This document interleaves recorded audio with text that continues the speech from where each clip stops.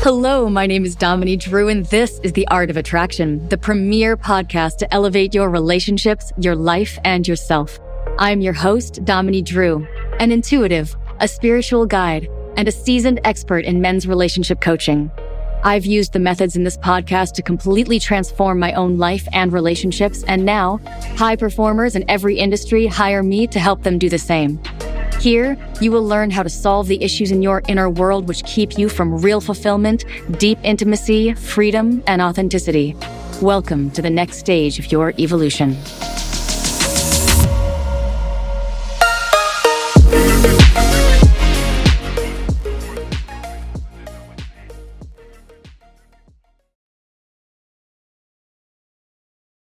And we are live with The Art of Attraction with Dominique Drew. Thank you so much for joining me today. This is going to be a fantastic episode. Of course, if it were going to be terrible, I would not sit here and tell you it was going to be a terrible episode. So that doesn't really give you a whole lot of information because, spoiler alert, I'm biased. I've already decided it's going to be a great episode. I'm already in love with it. And that's actually a great way to approach life. If you think about it, that is really the very best way to be. Because boy, does it guarantee happiness. And a lot more of life is about happiness, I think, than we give it credit. It's like all the things we think make us happy, right? But really, like, serotonin is the only thing that ever has. You know what I mean? The one thing that's ever really, really made you happy. Other things make you close. Oxytocin makes you something close. Dopamine makes you something close. But the only thing that really ever made you happy is serotonin. But really, thank you, Jason. Aren't you sweet? I'm coming at you guys live on Facebook as well. You're welcome to follow my page if you would like, Dominique Drew, Coaching, Consulting, and Speaking. I'm available for speaking gigs. I'm exactly this entertaining on stage, so how could you even say no? I mean, it's just gets better and better. I actually did a great live gig this past September out in Newport Beach for Kelly Fidel, and it was so fun. And I got to be up on this big stage and I talked for like an hour. It was supposed to be 10 minutes, but I just kept on going. Just kidding. It was an hour. But it was this great speech and I got to like really dive into self-sabotage and how it all kind of works. And, I'm just in love with this topic. This just makes me so happy. And so you may wonder what fucking topic. Harder question to answer than you might think, honestly. It seems like it should be simple. I'm on a radio show, so I think I should know what it's about. And technically, it's been in the past about men and dating, and I definitely touch on that still as well. But really, it's about those deeper levels, right? The deeper ways in which we hold ourselves back from what we want, right? And that's what's really fascinating. And that's so much bigger than dating. And yes, that solves all your dating problems because you don't really have any dating problems. You have life problems that show up in your dating life, right? Whether you're straight or gay or you're single or you're married, doesn't really matter, right? Whatever you're struggling with in life shows up in your life. So it shows up everywhere.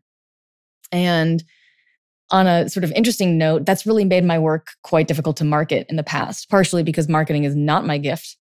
I have many gifts. I'm very talented. That is not one of them. And truly the work, I have helped people through, profound anxiety. I have helped people through, feeling totally disconnected. Like even if they're a room full of people, they feel lonely.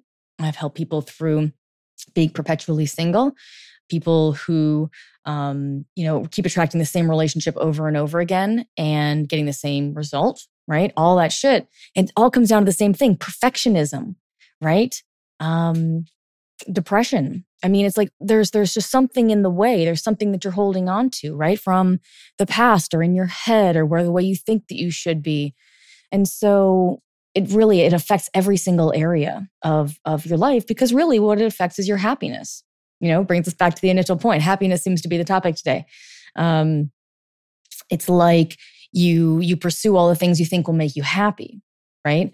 Oh, I definitely want, this is a guy who's designing his perfect relationship, right? He's like, I want her to be blonde and I want her to have big boobs and I want her to have, most of my guys don't say that. They're like, I really want some emotional support and companionship. Like that's actually what I hear. Those two things are what I hear the most.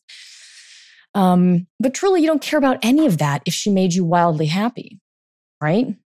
You just think that those are the things that will make you wildly happy. And if you kind of skip that step in the attraction process and just said, you know what? I want the woman who will make me wildly happy. Jason, you know all about this, right? Jason's found a woman who makes him incredibly happy. And that's just like, that's such a profound and beautiful thing when it nails it, right? When you really find that person who compliments you in a really profound way, you know? And so it's beautiful. It's great. So if you want to call in today, then today's a great day to do that. Call in with your questions. This is going to be a slightly different show than we usually do.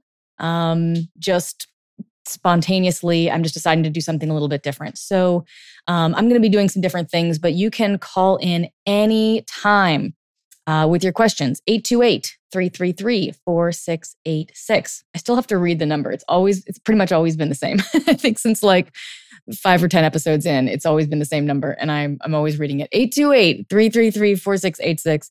Plus, I chose the number. I like it. Anyway, so if you have questions or just a comment or something you would like to add, or you want to tell me how wonderful I am, any of those things are available. Give me a call and we will chat on the phone. So a little bit different, all right, than I usually do. I had a thought. I've been reading this book actually, and it's really quite fantastic. It's called The 5 Personality Patterns, and it's by a man named Stephen Kessler. And I don't know anything about this man. He seems to be quite wise in this particular topic. But I do know quite a lot about this topic, actually. This work, the work that he outlines in this book, actually mirrors the work that I do. Like exactly. I have read, I think maybe, I don't know, 50 or 60 pages in so far. And I found 2 things where I disagreed with what he said out of that entire time. So he teaches the exact same work that I teach. And so why am I reading this book, right? Like this is essentially the material I've studied for the last 15 years. And yet he just puts it together in a way that's really quite, it's easy to understand, it's digestible. And so I had this idea randomly. I went home for Thanksgiving last week and I picked up this book. My mom had it and she was like, oh, do you want this? And I was like, yep. And so I started reading it and I thought it was really great. And so I thought I would share some of it with you, possibly because this is the divine inspiration for what needs to come through for your greatest and deepest learning, or possibly because I've been watching too much LeVar Burton on his podcast and I'm into reading books. So either one of those, regardless, you, my victim, listener, get to join me on this little ride. So see, on Facebook Live, they can escape, but you can't if you're in the podcast, which is why you should join on the Facebook Live and subscribe and download the Art of Attraction podcast on your favorite podcast player. Okay, little plug. So this is very much the work that I do. What do? I help, right now, I run a program called The Art of Attraction, the same name as this podcast. And it's focused specifically for single men. Okay. I help single men attract life partners through personal and relationship coaching. And the way I do that is by helping them to eliminate the deep subconscious patterns they have that they carry, they don't realize they carry, that keep them single.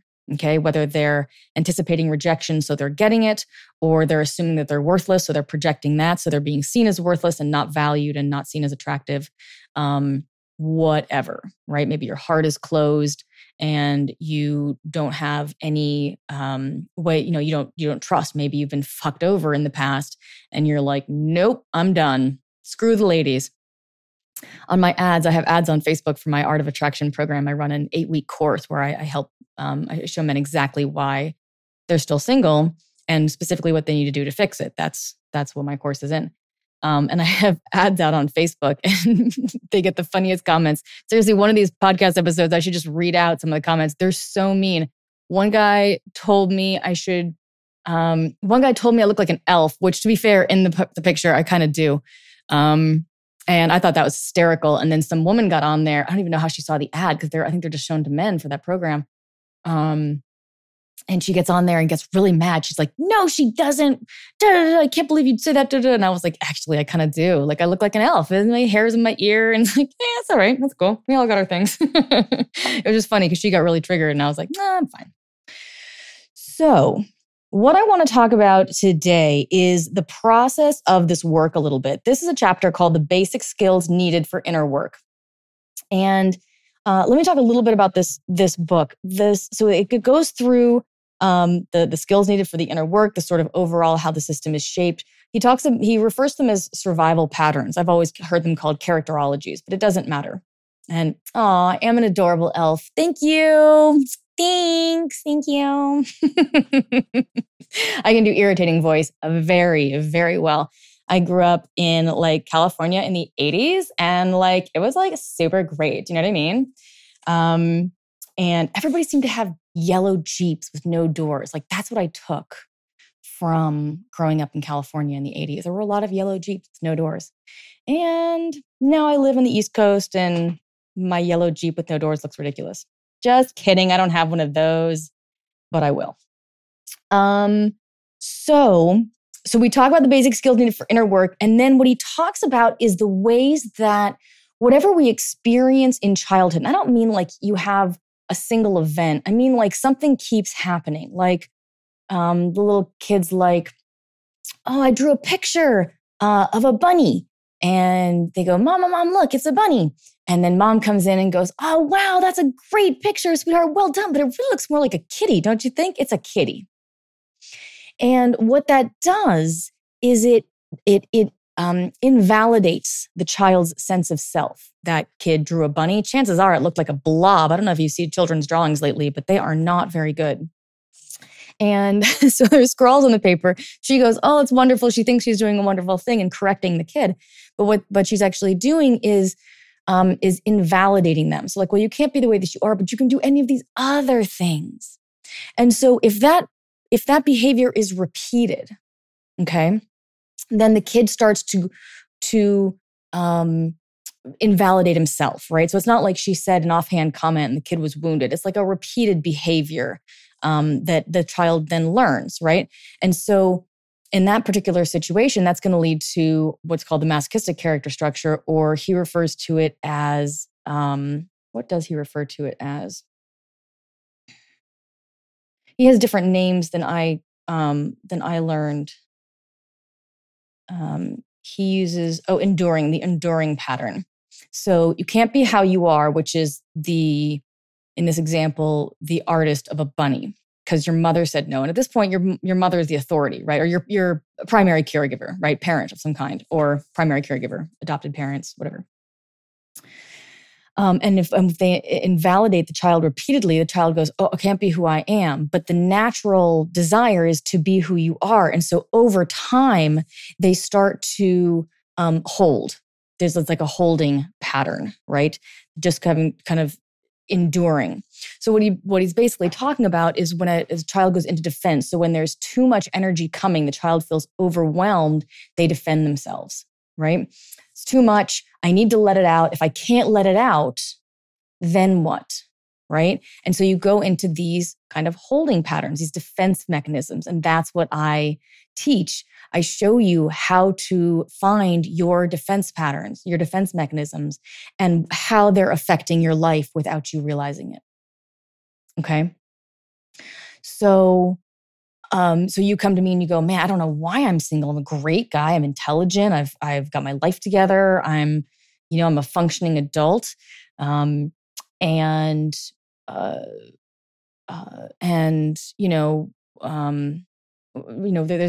no reason for it, right? Okay, great. So something's happening underneath the surface that's giving you that result. What is it? I'm going to show you what that is, and then what you need to do to move through that and let it go. And then the issue is literally not there anymore. It's not like I'm teaching you a skill. Like there is a skill in the sense that by the time you're finished working with me, you know how to do what I do. Like not you know how to do what I do, but you know how to identify your own defense mechanisms and see what the solution is, right? So it's a life skill that you'll have for the rest of your life, right? So the enduring pattern. So anyway, so then he goes into an outline of each of these patterns and talks about how they affect you and how to recognize them and things like that. So the first thing he talks about in this basic skills needed for inner work, he talks about developing the inner witness. And this is really key. You have to be able to see yourself, okay? Right now, you think that the way you see the world is the way the world is. Aw, boo. It is not. It's not even probably that close, okay? The fact of the matter is, you are seeing the world through like a screen, right? Of your past experiences and your beliefs and your assumptions and your this like silk screen, right? And life can get through, but it's distorted by the time it gets to you. So you see, I'm going to use the phrase, you're going to see what you want to see. But that's not exactly accurate because wanting indicates that it's conscious and it's profoundly not, right? Chances are you're not an idiot. If you could tell that you weren't seeing real life, you could tell you're not seeing real life, right? But you think that the way you see the world is the way the world is. Most people do. It is not. Please take this as lesson 1. So here he goes. He says, when you start doing therapy or any sort of self-reflective inner work, your first task is to develop the inner witness, also known as the observing self. Oh, I feel like I'm in one of those little reading circles, the library. Did you guys ever go to those? I was homeschooled, so I went to the library a lot. And we'd have these little reading circles. We're like, oh yeah, okay. The inner witness does not judge or comment on your experience. Its job is simply to record what you think, feel, say, and do moment by moment, so that after the fact, you can go back and walk through the experience again and see how you got from point A to point B. For instance, suppose you're remarried after a bitter divorce and you're going out for the evening with your new husband. But you're not quite ready yet, and your husband mildly says, "Come on, honey, we'll be late." And you suddenly find yourself enraged and screaming at him. What happened? How did you get from not quite ready yet to enraged and screaming? You can ask your inner witness to very slowly play back for you all the steps in between. As you review the steps, you can begin to see the connections. Maybe your inner dialogue went something like this. Uh-oh, it's getting late.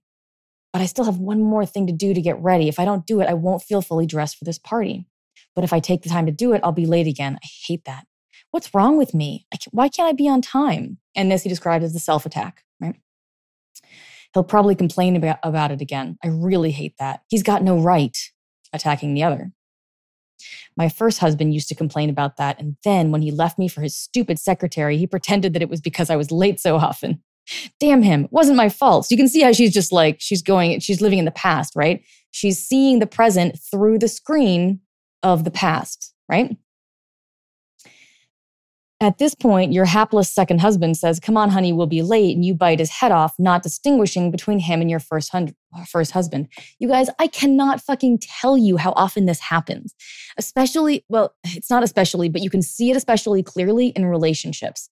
Because half the time, you're not even talking to the person in front of you. You're talking to someone you've met in the past, someone who's fucked you up, someone who you blame for something, shit you're holding on to. It's incessant. Honest to God. The secret to a happy relationship is to stay completely in the present, to totally let go of the past, totally not project in the future, but just take this person as they are right now.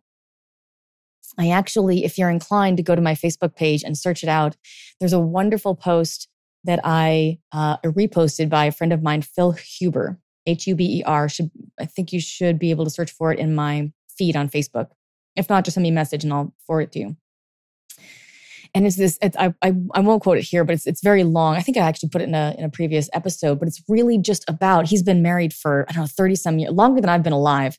And he's still really happily married because he says he didn't say the secret was, but essentially what he was describing was a secret as each day or, kind of each moment, you just see the person as they are. Oftentimes you sort of build them up as things they've done in the past and you color your current vision of them through that lens. And they may not be that person anymore because that keeps them from evolving and growing. And if you keep someone from evolving and growing, it doesn't last. Right? It can't. A person can't really stay stagnant. We're not really meant to do that.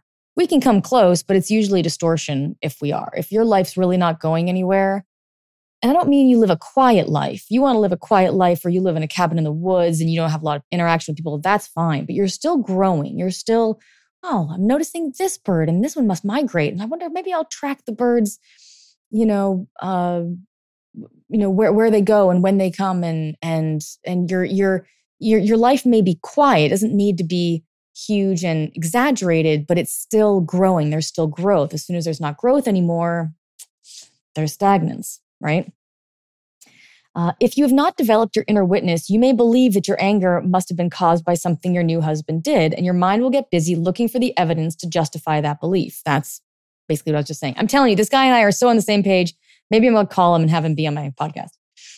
But if you have the ability to go back through your own experience second by second, and I would correct that there, it's actually millisecond by millisecond. You have to slow things way, way, way, way down to see the reaction, because this stuff is speed of light. It's very, very quick.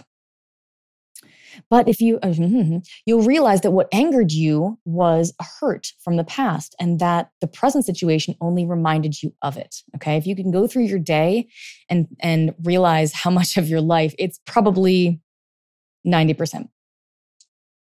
Now, if you have the inner witness in this particular situation, you know some important things.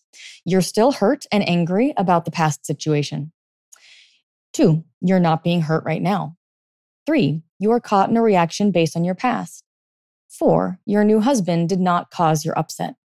So I talk a lot on this show about how everything you experience comes back to you, even when it looks like it's caused by the other. This is why, okay?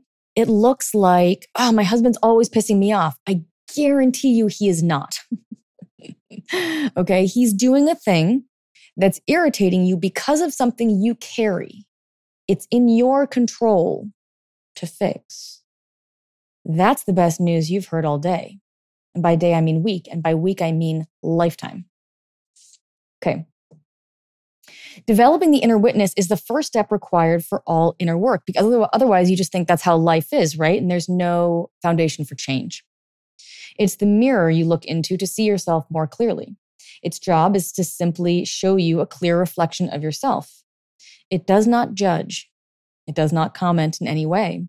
It just plays back the movie of everything that was going on, both inside you and outside you. Here's what's interesting about that statement. That's actually basically what I do. I don't give you advice. I don't tell you what to do. I just show you what it is that you're doing that's giving you the results that you want. Does that make sense? It's different. I just reflect back what's there. If you could already see clearly what was there, you wouldn't have any issues. Any. You would be an enlightened being. Okay. We're going to skip this.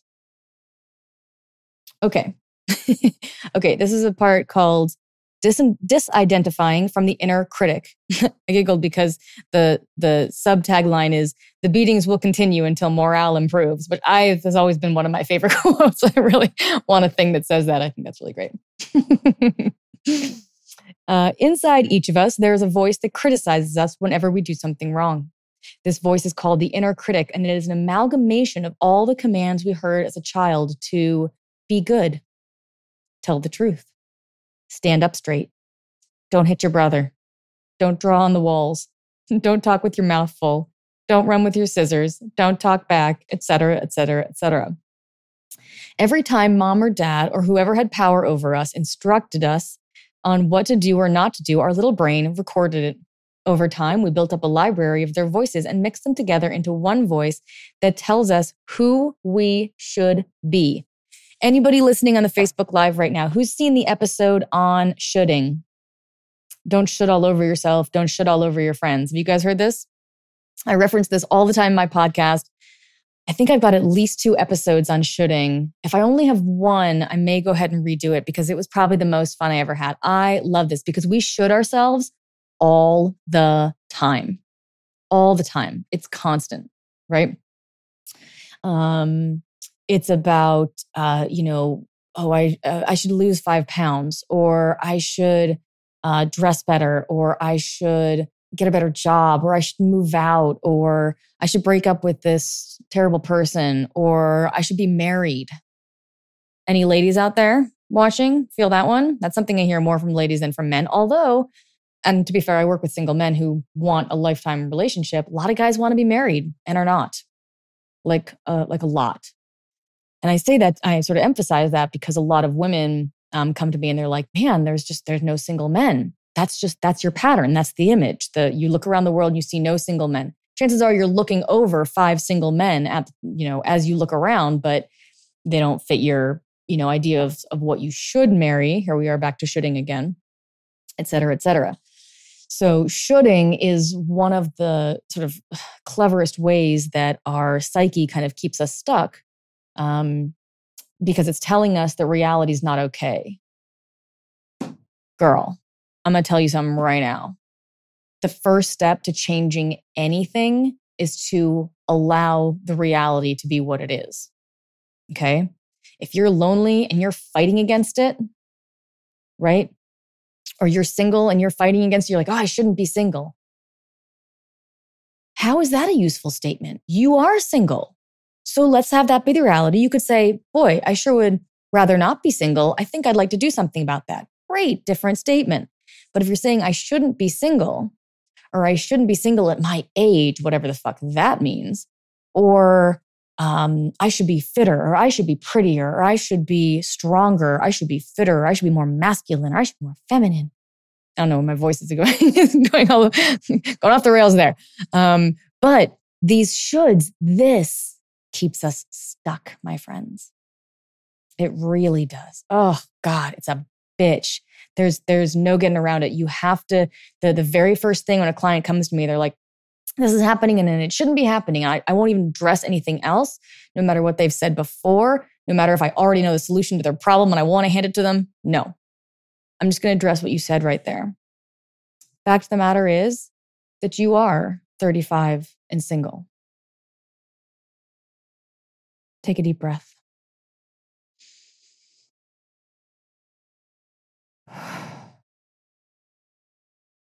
Okay. That's got to be step one. You can't change the reality while you're pretending it's not there. It's not a thing. It keeps you where you are. It actually, tangibly, literally in your life keeps you where you are because you're in denial. Doesn't mean you need to stay single. Doesn't mean you need to be single when you're 35 and a half. I don't care whether you're single or not. I've been single for most of my life. And well, a lot of it was pretty miserable actually because I was fighting against it. But once I got to a certain point, I've had a blast. It was fantastic. I was like, oh yeah, this is great. Total freedom. I'm a freedom bug. I like that a lot. So the shoulding, the arguing with reality, right? That's Byron Katie's work. Don't argue with reality. Truly, okay? Things are what they are. That one bit, that one piece of, I don't know, whatever advice, insight, whatever I just offered you could take you incredibly far if you can do it on a deep enough level. Truly. Okay, this is what it is. Relax your body. Take a deep breath. Yep. It is what it is.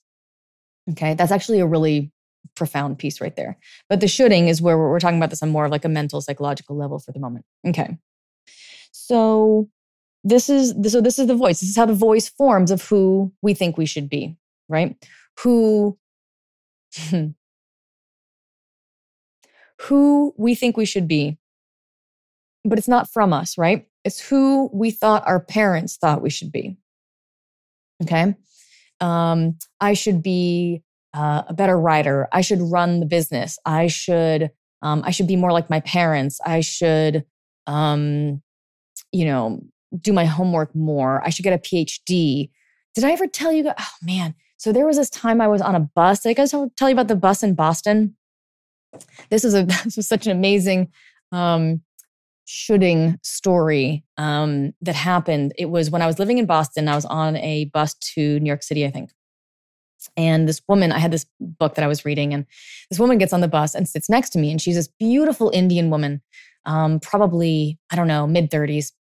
And this was probably about 10 years ago for me.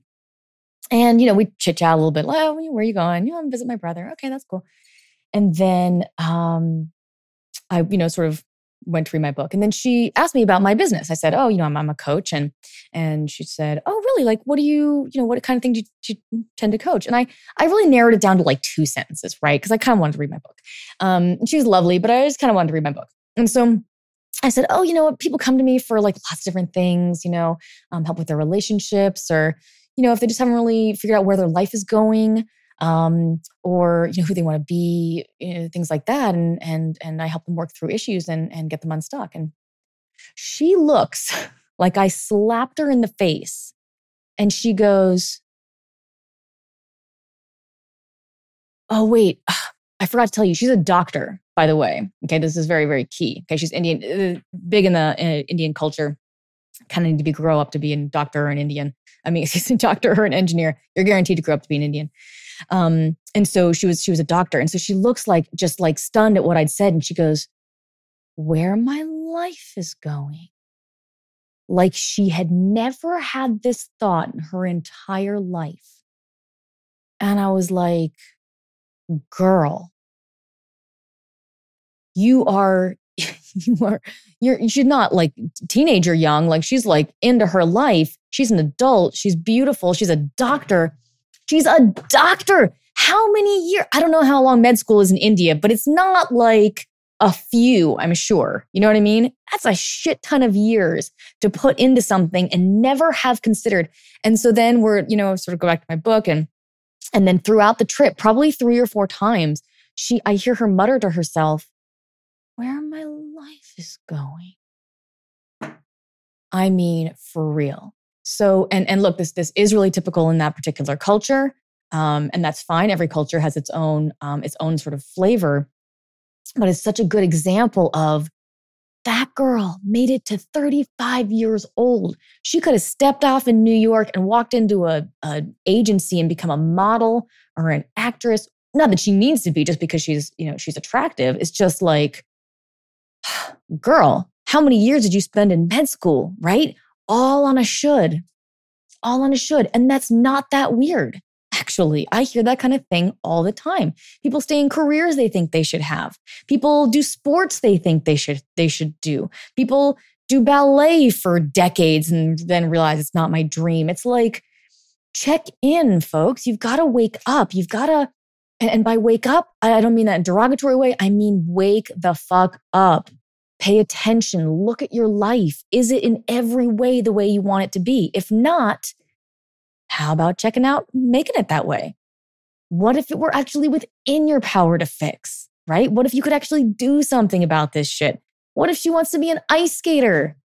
Girl, go be an ice skater. And I'm not saying there's no other factors, right? There's tradition and there's, there may be, societal pressures, there's stuff and things like tradition. I think in America, a lot of times it's not really respected a lot. We're like, wow, fuck it. Who cares? It's tradition. I think tradition's really important. It's ritualistic. It's old. It's been around for a long time. It usually has really, really good reasons. That being said, if it's causing you more harm than good to become a shoemaker, then just because every, man in your family for the last 10 generations has been shoemaker, then, your system isn't lighting up with that, right? Or if it's intolerable for you, that's your system talking to you. So, don't become a doctor and not be sure if you want to be a fucking doctor. I kind of want her to check in too. I wish I'd gotten her information. I want to know how she's doing. I want to be like, I want to give her a session. Like, girl, come talk to me, baby. I got you. Okay, so these are the voices that tell us who we should be. Okay, if you are just joining us now, we are reading from The 5 Personality Patterns by Stephen Kessler, which is fabulous. And if you'd like to call in with a comment, it's 828-333-4686. Feel free to do so. Okay. Okay, hang on. This is going to go into super ego. Okay, that's actually fine. The job of the superego. The inner critic is part of something larger that Freud called the superego. It develops in early childhood, roughly between 2 and 5 years old. 2 is right around the age when a child starts saying no, right? That's one of 5 facts I know about children. The only things I know about children are what's relevant to the process of how things stick in your in your psyche and in your energy and in your body and stay. Because that's my field of expertise, not children. But that part is true. The superego's job is to stop you from doing things that will get you in trouble with your parents and caretakers, right? So we're keeping ourselves safe. It tries to keep you inside the good boy, good girl box they have defined where you are loved and safe.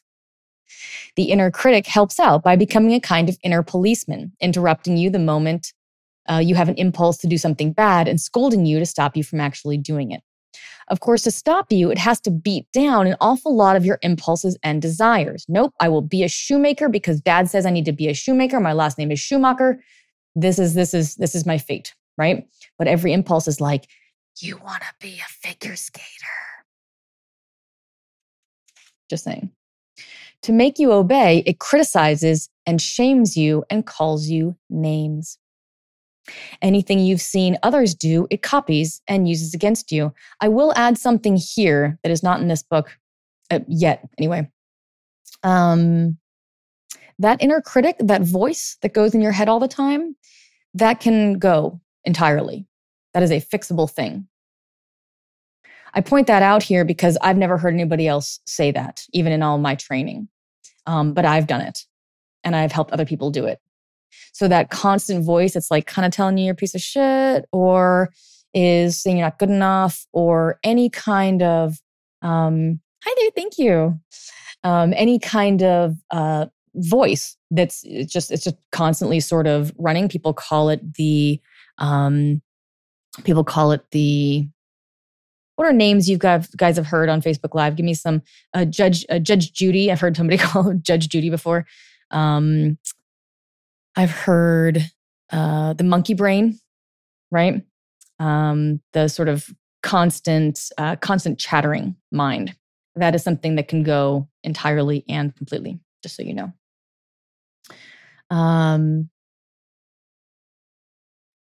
So its tone, this is back to the book, its tone can range from merely devaluing to vicious and hateful. This changes you from a free, spontaneous, and uninhibited child to an internally censored, well-behaved child. Your parents like this, of course, and praise you for being such a good boy or girl. Developing a superego is an important and necessary step for any child. Now you have an internal mechanism that can regulate your behavior, and some kind of inner regulation is much needed. Inner self-regulation is much needed.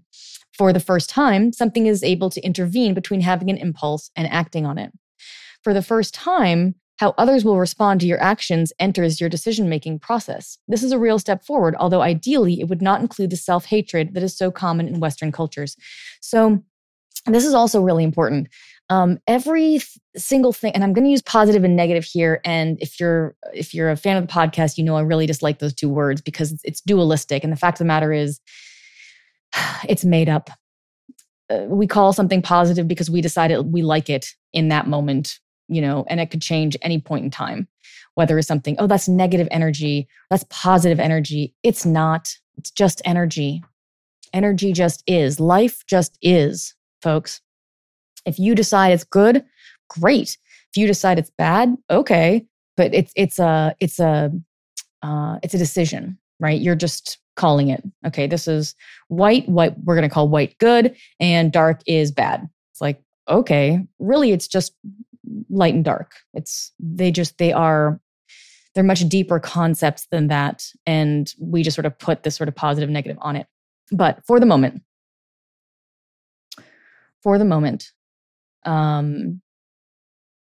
let me go ahead and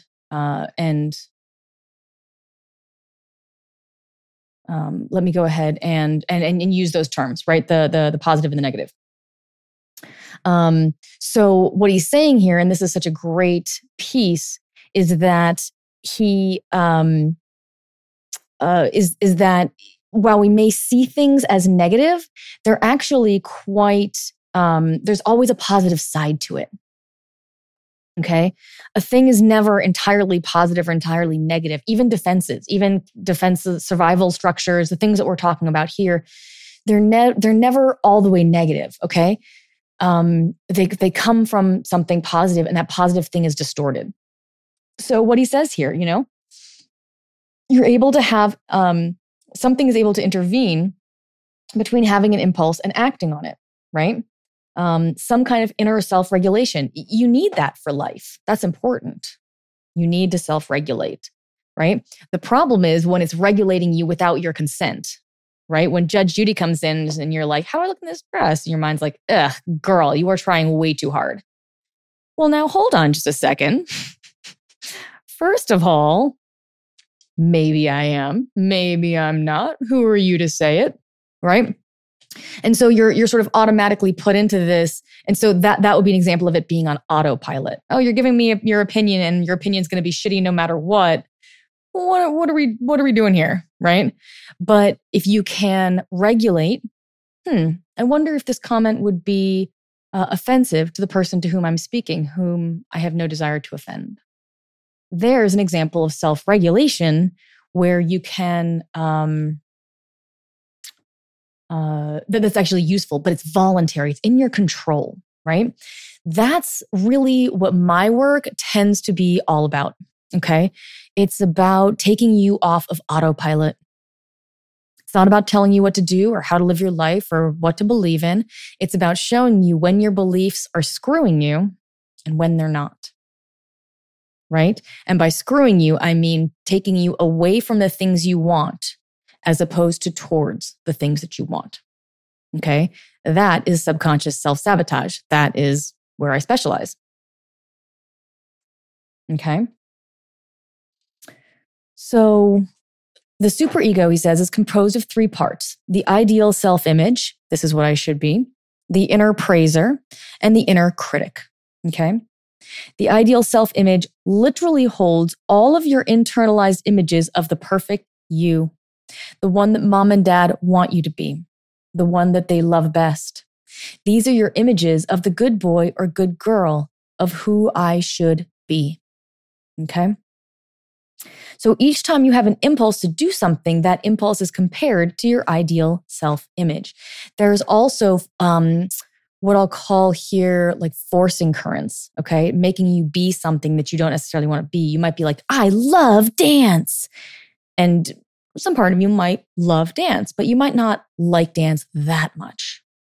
Or you might, you know what I mean? You might be sort of making that because that's your idealized self-image. I'm a dancer. That's who I am. Okay. The question to ask is, who would you be if you weren't a dancer?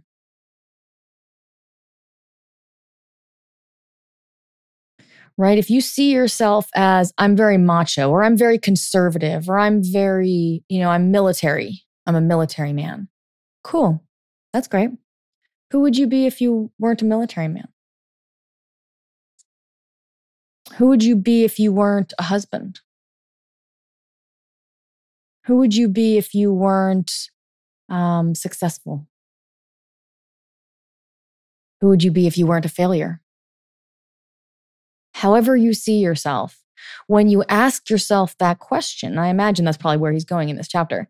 When you ask yourself that question, suddenly you, just with considering the possibility, you, thank you, Jason. Airline pilot man. So you gotta have an answer to that. If you, it's not really so much about the answer, it's about asking yourself the question, right? When you ask yourself that question, you consider the possibility that you might be more than how you've always defined yourself. If you weren't an A student, who would you be? If you weren't religious, who would you be? And it's not saying that you shouldn't be any of those things. Those things are great. A students are great. Religion's great. It's awesome. The problem comes when that's your entire identity, when that's all of who you are. Here's why that's a problem. First of all, it's false. You are more than your religion, than your military career, than your relationship, than your race, right? And when you identify as just that one thing, your sense of self gets very unstable, right?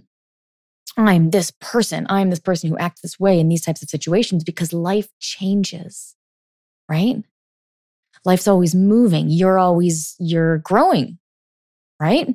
I mean, your race probably isn't changing, but your identity with it might, right? Are you only a Black man? Not that you're going to get whiter as you get older, although you're going to get it. Your mustache and your hair. So funny.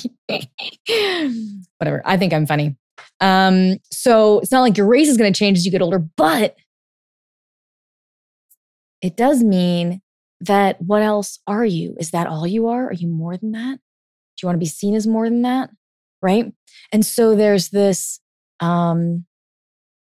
way in which we get sort of zoned into, I'm this type of person. I'm a dancer.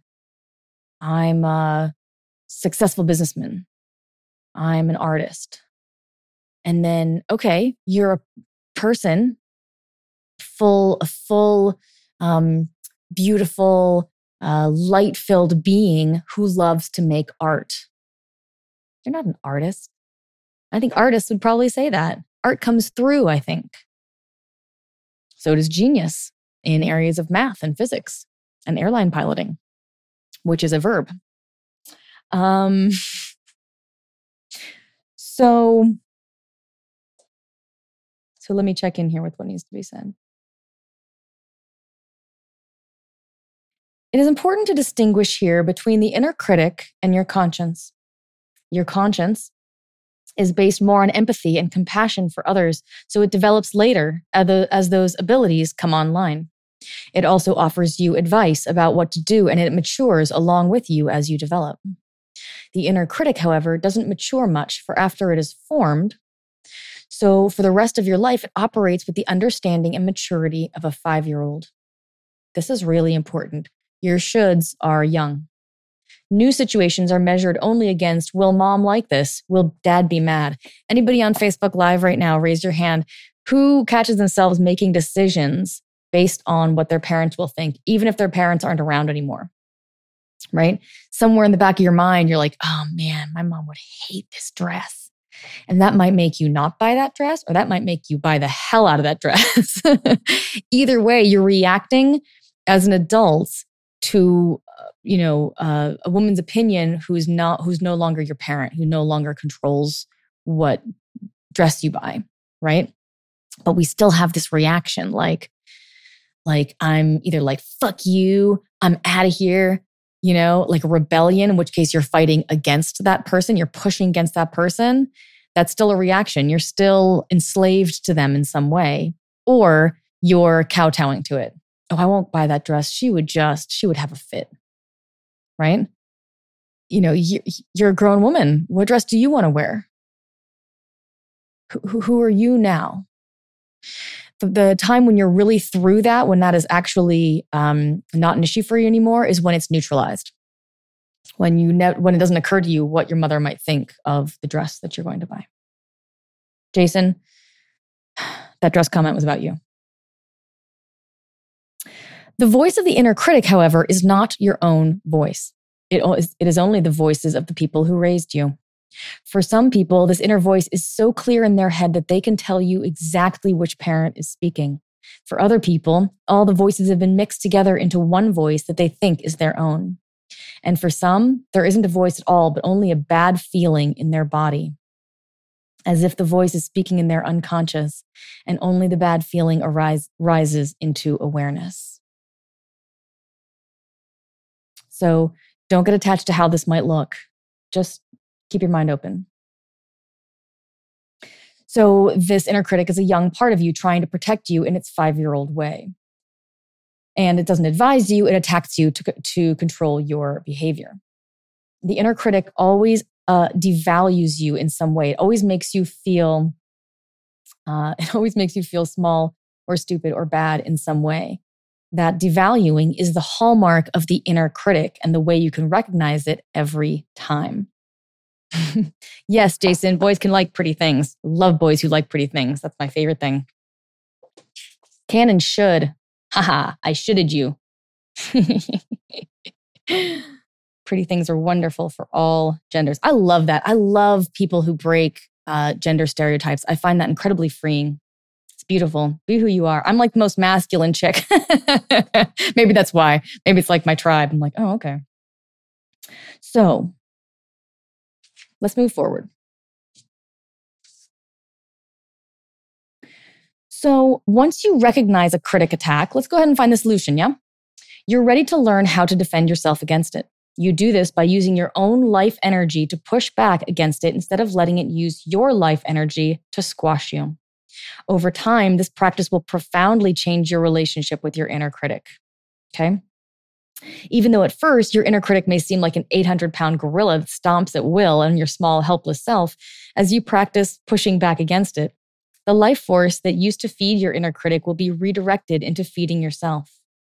Your inner critic, that is actually true. Once you, the more of these, you guys, this is so exciting. This is like the secret to like all happiness in life. I'm telling you, everybody likes their business, but mine is like the solution to the world. Okay. So every time you go through an issue and you find what's blocking you, or you find where you're telling yourself you're a piece of shit, and you really release it, not like, I am not a piece of shit. That doesn't fix it. A counter thought will not solve the problem. It's maybe better than not a critical thought, but that's not helpful, right? Oh, good. Rose says, I criticize myself all the time. Girl, I am there with you. I had those voices in my head for decades, and it was terrible and exhausting, and they weren't even mine. It wasn't even my voice. I was fine with, well, I wasn't fine with who I was, but once I freed up that energy, oh man, the freedom that you feel, you guys, like my life now is so free, right? And there's like little ups and downs, like, you know, things can still happen, but there's no self-criticism. The self-loathing is gone. My insecurity is gone. My self-hatred is gone. My hatred of my body is gone. As a result, my body is way better and way more alive and vivacious and powerful and like sexy, and like it has this light kind of coming from it because I've freed it of all this stuff. It's that what I'm saying there is not that I'm a remarkable person. I'm a regular person who has done this remarkable thing, and now I teach people to do this remarkable thing, right? As I freed myself from these kind of chains or the weights that were on me, or the however you want to sort of see it, really it's pieces of consciousness that are frozen and held in your body that dim your light because you think you need to dim your light. And you don't need to dim your light. Your light is fucking awesome. It's great. It is the purpose of the world, actually, as it turns out. And so what he's saying here is totally accurate. As you release these parts of yourself, that life force that's held, that's frozen, is freed. And you have this incredible feeling of like energy, like life force is just pouring through you. Like you as a human, man, I gotta be honest, you have access, by being in a human body, you have access to one of the most powerful, like high-tech, badass vehicles ever created. If you are a cat watching this, I can't speak to that. I'm not an expert on cats. I don't know if it's the same way, but with humans, definitely. So you're driving this incredible vehicle, right? And you don't know how to operate it. You've never read the owner's manual. You don't even know what your machine can do. It's extraordinary, right? You're like up there and you're driving down the street, but you're driving with the rearview mirror instead of with the driver with the steering wheel, right? And then you can't figure out why you keep hitting things, and you're like, oh, you hit a curb, and you're like, oh man, okay. And then a couple of different things happen. What happens when people hit curbs can differ. They might go, oh, I can't seem to go left. They might go, oh, God doesn't want me to go left. Or they might go, oh, the universe didn't want me to go left. Or, oh, left would have been bad for me. I'll definitely go right. The fact of the matter is you hit something because you didn't know where you were going. And what God wants you to do is maybe a different thing, but it has nothing to do with you hitting that curb. right? You hit the curb because you don't have your hands on the steering wheel. What I do, the work that I teach, I show you your owner's manual. I show you how you work. That's it. That's it. I don't have any agenda on where you drive. Doesn't matter to me, right? I just show you how you're getting in life, why you're getting in life, what it is that you're getting, and show you, if you want, how to use your instrument to get what you want. So it's very black and white. It's very like, oh, you're getting this? Oh, well, okay. And we go into your system and we see what's there. And there's a block that's causing every time you hit that block to go left, right? Every time her husband, in the example earlier, tells her that she's going to be late, she reverts back to a past relationship and she freaks out. So then she comes to me and she goes, man, in my coaching program, and she goes, I don't know why, but I'm just furious with my husband all the time. Let's go, okay, let's look. And turns out every time he speaks to her, maybe not every time he speaks to her, but every time this lateness issue comes up, let's say, it's hitting a curb and she's getting jolted to the left and she doesn't understand why her machine is going left, right? Once you learn how to use your machine, life takes on a very, very, very different slant. Very different slant. Okay. Suddenly you're in a goddamn F1, right? You're in a fucking Grand Prix, right? And so you're pulling on the parking brake and you're squealing around corners and you can do whatever you want. You have an incredible instrument. The problem is it's all glommed up with stuff that you're holding on to from the past. As you release that, you will experience more freedom, more life, more love, more passion, more direction, more clarity, more satisfaction, and more freedom of being, more self-love than you've ever experienced in your entire life. And that's a life worth living right there. That is, that's the purpose. Humans are meant to lead joyful lives. You can be in your joy when you know how to use your instrument, when you're not always being, bombarded or you're running onto the curb or you're hitting trees or you can't figure out why you can't get out of the driveway. It's because you're steering with the rearview mirror. Nothing wrong with you. You just have your hands in the wrong place. That's okay. And that is a really, really, really beautiful thing. To really know how to use your instrument. To I just put my hands here. Oh, okay. Now you can fucking steer. How about that?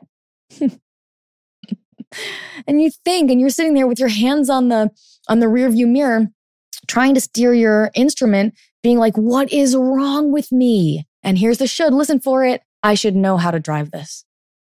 I should know where to go. I should be able to steer better. No, you shouldn't. You have your hands on the rearview mirror. It's okay, girl. It's okay. Move your hands. You're just a little bit on the wrong track. Okay? You can see it's not like, you punishing yourself for holding the rearview mirror does not bring your hands down to the steering wheel, yeah? In fact, it just makes you feel like shit about the fact that you can't seem to drive with this rearview mirror. So now, not only are you still not driving, you're still driving with the rearview mirror, but now you feel terrible about it. That's why the shoulds aren't useful. They add another layer that you have to now get through instead of just, wow, I do not seem to be able to steer this machine. That's interesting. I wonder why that is. There's an openness to that approach to it, right? In doing that, there's a different way to come at it, right? So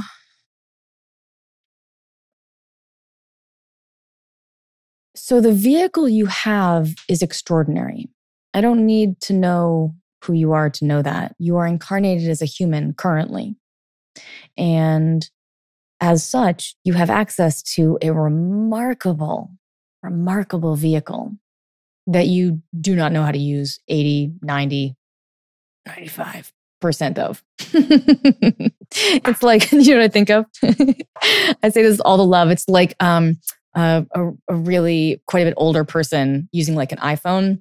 And like what they know how to do is they know how to turn it on, and they know how to go to phone, and they know how to go to contacts and find who they want to call and press call, right? Like that's the thing. Don't ask them to text. Don't ask them to like link it to their email or like download apps or things like that. That's just out of their wheelhouse, right? They can sort of only do these things. It's like me with a regular computer. So there's no judgment behind it. There's been no owner's manual set out for you, right? So just know that the things that you see as mistakes or as self-sabotage or places where you're not getting what you want, that's okay. These are all ways in which you're learning, right? Please know there is a way that you can iron those out, and you can another great analogy is like one of those sun things on your windshield, but like while you're driving, right? And you're like, man, I keep hitting other cars and I can't figure out why. It's like, well, because you got a thing over your eyes. Can't see, right? So know that there's a way through this, okay? This is a great book. I've really enjoyed reading this for you. Thank you so much for joining me today. My name is Dominique Drew. This is The Art of Attraction. Please download and subscribe to the show. I'd love to have you call in. I often have space available for calls, so please don't hesitate to do that. I'm happy to help you here live on the phone. And yeah, I run an 8-week course where I help people through exactly this issue. So if anything about this resonates, then please don't hesitate to reach out and send me an email or reach out to me on Facebook. Not on my business page, please. I do not catch that. I do not check that. But send me an email or through my website, and I would love to hear from you, and I would love to help. So have a great night, and I hope you found this useful. Thanks, guys. Talk soon. Bye.